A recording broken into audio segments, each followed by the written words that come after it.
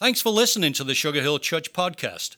To hear more sermons and to find out more about our church, please visit sugarhillchurch.com.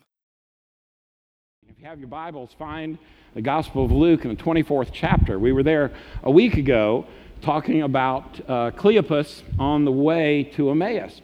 And just the backstory real quick, that Cleopas has left, and it's been an awful weekend. I mean, they've lost everything they know, everything that they had in a life with Christ. He has now been beaten in a mock trial, crucified, buried, risen, and now they're on the way to Emmaus. And a stranger joins them on the way, and they don't recognize it's Jesus until they get to where they are, and he breaks the bread, and they see and recognize, wait a minute, Jesus is the one who's been teaching us and walking with us the whole way. And in Luke chapter 24, we pick this story up in verse 33. And it says, so they rose up that very hour and returned to Jerusalem. So they hiked the 15 miles, and they got up the next morning after realizing it was Jesus. He's really risen from the dead. This is the real deal. And they get all jacked up about it, and they run back to Jerusalem. And found the 11, those who were with them, gathered together, saying, the Lord is risen indeed, and he has appeared to Simon. And they told about the things that had happened on the road and how he was known to them in the breaking of the bread. And then verse 36 says, now as they said these things, Jesus himself stood in the midst of them, and he said, peace to you. Now, can you just imagine how freaked out these people are? I mean, they're thinking, wait a minute. You were in Emmaus with us, and now you have appeared here with us again. There is something cool going on. And the word that he brings to them is a word of encouragement. I mean, I don't know about you, but I often need somebody to encourage me. I mean, do any of you just can't wait to get to the office and have somebody just wear you out about something? I mean, really, doesn't that just get you all excited? I just can't wait to get there for somebody to chew me out about something. Or, you see the email and you know the name that's come in, you're just like, oh, you're like, wow, I could have had a V8, right? I mean, it doesn't work. I read a story the other day about two teenage boys, in 9th grade and 11th grade. They went to a D-Now, and the D-Now, they were studying spiritual gifts.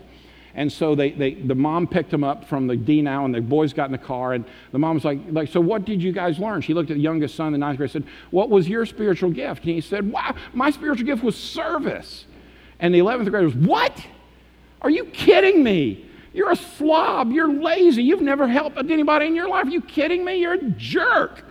And the mom said, whoa, easy, down, boy. She said, what was your spiritual gift? He said, encouragement. Sometimes you just miss the mark, don't you? I mean, something went wrong. But here, Jesus doesn't miss a beat. I mean, these folks are hiding and cowering in fear because what they've just seen is their whole life has been crucified and buried, and there's no possible way they can imagine how this happens. I can't think of anything more encouraging than the 24th chapter of Luke, because what Luke tells us in his gospel is that Jesus comes back and he looks at the people in fear and he says, peace be to you. In my life, the world can be upside down, but I crave and long for peace. Don't you? Don't you just have this longing in your soul to know that you're at peace? You're at peace at work. You're at peace in your finances. You're at peace with your spouse, with your children. You're at peace with your church. You're at peace in your home. We have a craving and a longing for peace. And Jesus showed up and looked at the room full of freaked out people and he said, peace. I bring you peace. Maybe today you need a little word of encouragement. Hebrews chapter 3, verse 13 says, you must encourage each other every day while it is still today, so that none of you will be deceived by sin and hardened against God. Listen, the writer of Hebrews says, if you're here today and life has beat you up a little bit, and maybe you're exhausted, the prescription that Dr. Luke gives and the writer of Hebrew gives is this: go be an encourager so that you might be encouraged.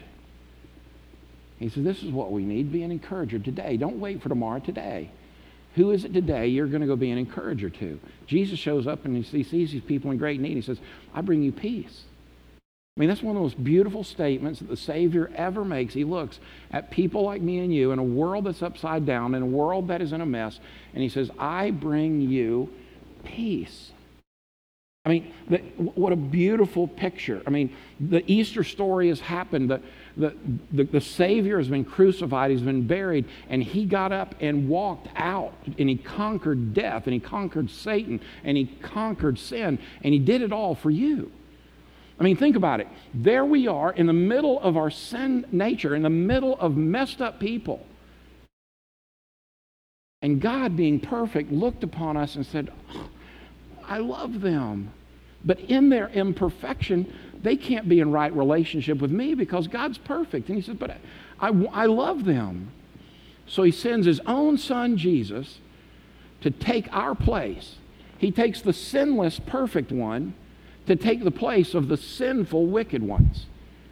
And he dies on a cross and sheds his blood and allows his body to be broken so that we might accept his gift of dying for us as payment for our sin so that we might be in right relationship with God and have life more abundantly today and eternally forever. And I look at that and I think, what a beautiful picture.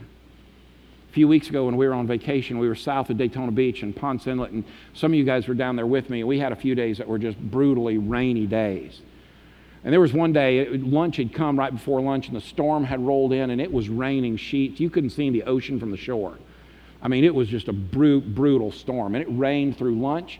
It rained through the afternoon. It rained through dinner. It rained when we went to bed. I thought for a minute we needed an ark. I mean, it was just pouring down rain. And the next morning when I woke up, I went in and made a cup of coffee and grabbed my Kindle and walked out on that little balcony. I looked out across the eastern sky over that Atlantic Ocean, and I saw the sun rising, and I saw the beauty of the clouds, and I remembered my granddad saying, boy, that's the glory of the Lord. And I thought, I'm so glad I'm at peace, because the sun rose. The darkness had been washed away. Light had arrived. And have you ever noticed that when the light arrives, when the sun rises, we can't wait to bask in its warmth and its glow and its goodness. We have this breath, this smile of relief. You know, I read the other day that in the Pacific Northwest, where it's dark and cloudy many of the days, that folks get this seasonal affective disorder, and they have to pump all this illumination into their houses to keep them from becoming depressed and sullen and inward. They have to pump the sky in their house full of light to have illumination. I mean, it's called seasonal affective disorder. But Jesus came along, and the SON rose and said, I am the light of the world. I mean, through that, we can't survive without the sun, the SUN, but we can't survive without the sun, SON. I mean, when you look at this, you think our desperate hearts, tinted with selfishness and confusion, need his light. And in today's teaching, Luke tells us what happened when the SON, the sun, came out. First, Jesus says, I bring you peace. Peace be with you. That greeting must have been like a glimmer of warm sunshine that had popped through the clouds, and they saw hope. They saw peace. I mean, what's happening today is ghastly. I mean, we got war in the Middle East. We've got planes being shot out of the air. We've got children down at our southern border that we don't know what to do with. I mean, this world is a messed up place. We need peace. And Jesus comes and says, I bring you peace. Now, that's not a throwaway platitude or a sweet sentiment. In the New Testament, the word for peace means to reconcile or to join. There were some Bible translators that were trying to put the Bible into a dialect that would take to a tribe in Africa, and they couldn't quite figure out how to transfer that letter, those words, peace be with you. And so they brought in a guy that could be translated with them from the tribe, and he came up with this phrase, and they used it in that translation, that peace be with you really is a heart that sits down. I want you to think about that. When the heart sits down with Jesus, when we join with God through his Son, there is peace. And so you look at that and you say, well, wait a minute, Chuck, my life's a mess. Then sit down with Jesus and allow him to sit on the throne of your heart so that you might have peace. If you're here today and your life is completely upside down, sit down with Jesus. Let him sit on the throne of your heart that you might have peace. Not just any peace, not temporary peace, but a peace that passes all understanding. I don't know what you're longing for, but I can tell you the longing of my heart is to be at peace. But along the way, it wasn't just that he brought peace. He came and he proved the resurrection is the real deal. Jesus came along and he showed them, I'm the real deal. He said, hey, look at my hands, look at my feet, touch me. Look, you'll see that. And then that wasn't good enough. If you look back at the text, look what happens. He goes on and he says, why are you troubled and why do doubts arise in your hearts? In verse 38. And in verse 39, behold my hands and my feet, that it is I myself. Handle me and see, for a spirit does not have flesh and bones as you see I have.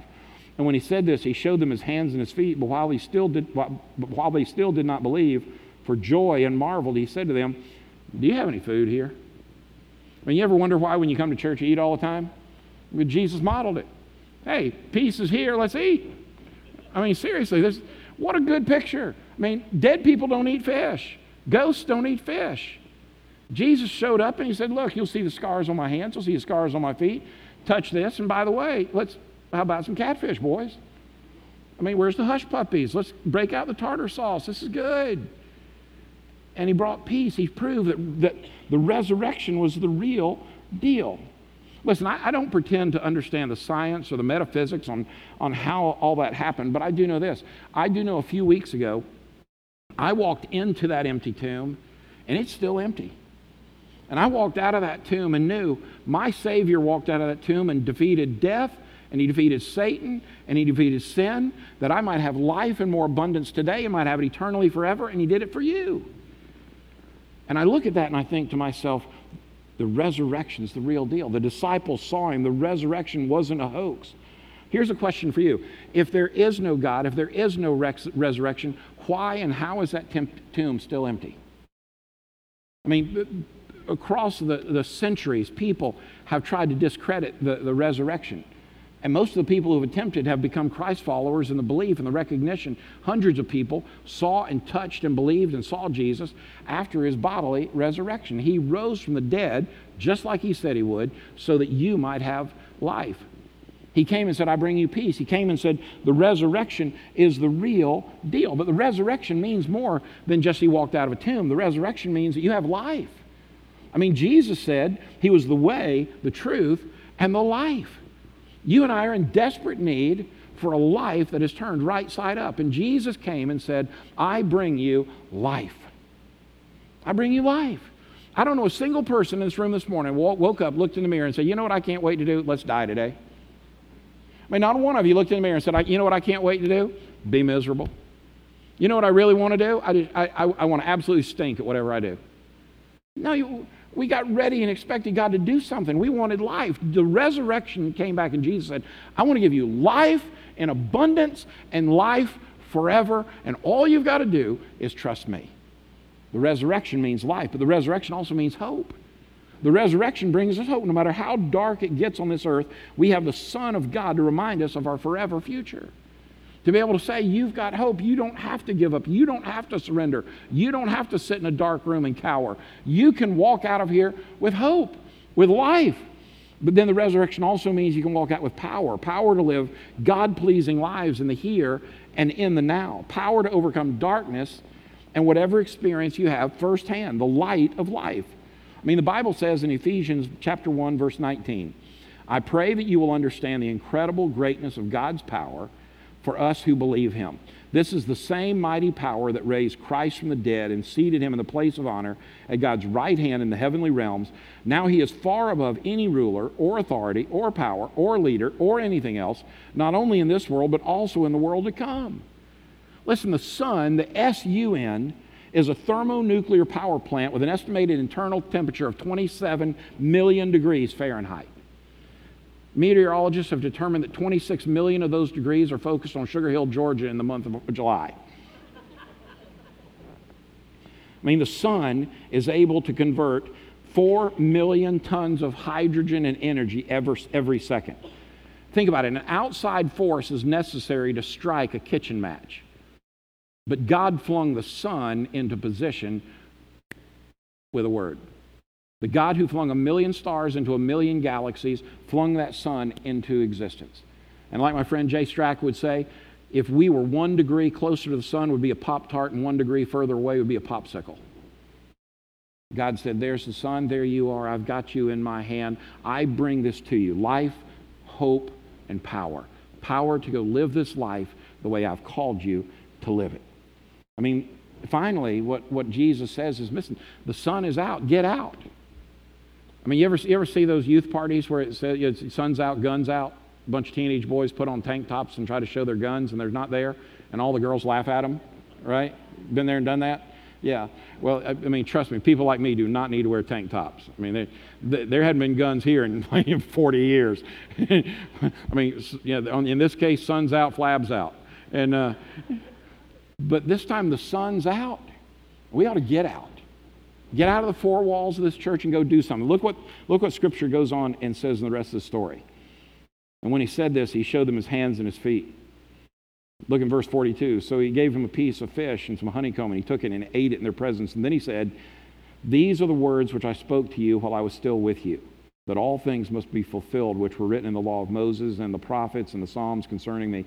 And he opened their understanding that they might comprehend the Scriptures. And then he said, thus it is written, and thus it was necessary for the Christ to suffer and to rise from the dead the third day, and that repentance and remission of sins should be preached in his name to all nations, beginning at Jerusalem. And you are witnesses of these things. Behold, I send the promise of my Father upon you. You know what he said? The sun is out. Get out there. Go do something. Make a difference. I didn't give you this life and this hope and this power for you to come sit in a church and sit in a Bible study for the rest of your life. I gave you this so you could go live for me out there in the real world and help be normal people that love Jesus in the real world. I mean, I told our students in the first hour, listen, if God's called you to be an actress, then run to Hollywood and live for Jesus there. Lord knows they need it. If you want to be on Broadway, run to Broadway and live for Jesus there. You want to be an author? Be a great author. You want to make movies? Make great movies. You want to be a musician? Be a great musician. But love Jesus. Go take this and do something with it. You say, well, you know what, Chuck, I can't go to Haiti, I can't go to Cuba, I can't go to Kenya, I can't go to Luther, I can't do all those things. You know what you can do? You can look at your neighbor and say, hey, look, why don't you just come join me at church? Listen, I know what some of you are saying. You say, well, Chuck, the problem is my neighbor's heard me have a filthy mouth, my neighbor's seen me drink too much, and my neighbor's seen me act out, and my neighbor's, okay, so they know you're not perfect. I mean, just invite them and say, listen, we got a church full of hypocrites, just come join us. I mean, seriously. I mean, think about it. How many of y'all this week did absolutely nothing wrong? So Jackie, I know better than that. I mean, I know you. You're more messed up than 30% of the people in this room. But listen to me. You know what? What if you just went out there and we were normal and happened to love Jesus and said, come on, let's go change the world. Would you come join me? Jesus came. And the Bible defines our critical mission. You've ever noticed that everybody in the world's got a mission statement? You go to Wendy's now, you look at the mission statement, right? But what happens is we put a mission statement on the wall and we forget about what it is. Jesus gives this church, our church, the mission statement. You know what it is? That we go out there and preach Jesus crucified and risen. Jesus crucified and risen. Listen, I think it's wonderful that we feed hungry people. I think it's wonderful that we help teen moms. I think it's wonderful that we go to Haiti and feed hungry kids. I think it's wonderful that we go to a Luther and help build youth camps. I think it's great that we go to Kenya and help people with AIDS. I think it's great that we help in our public schools. Listen, I love it when we open our doors and the schools and the scouts are here. I love it when we do all of these programs. All those things are great, but all of them count for nothing until we're a church that goes outside of these four walls and says, Jesus crucified and risen. Okay, let me try that one more time. All that good stuff we do counts for nothing if we don't go outside these four walls with this message, Jesus crucified and risen. All right, I'm going to try it one more time. It really doesn't matter. All the good things we do and all that stuff we clap about and all that junk we get excited about and all that stuff we break our arm, patting ourselves on the back about, unless we preach Jesus crucified and risen. That's our message. That's what we're about. That's what we're called to do. Sugar Hill Church, that message wasn't for an ancient apostle, it was for us. We're the ones that get peace. We're the ones that get that the resurrection is the real deal. We're the ones that get the power. So I want to give you three things this week. Just try it, all right? You need to have a change in your life. Let me give you a prescription this week. Try these 3 things. Number 1, recognize you need a time of peace. Take 5 minutes and start reading your Bible. And I know some of you guys are like hour-long devotion readers. Good for you. We got a ribbon for you. You win. Okay? But for many of you, just take 5 minutes and just start reading the Gospel of John or the book of James. Just start somewhere, 5 minutes.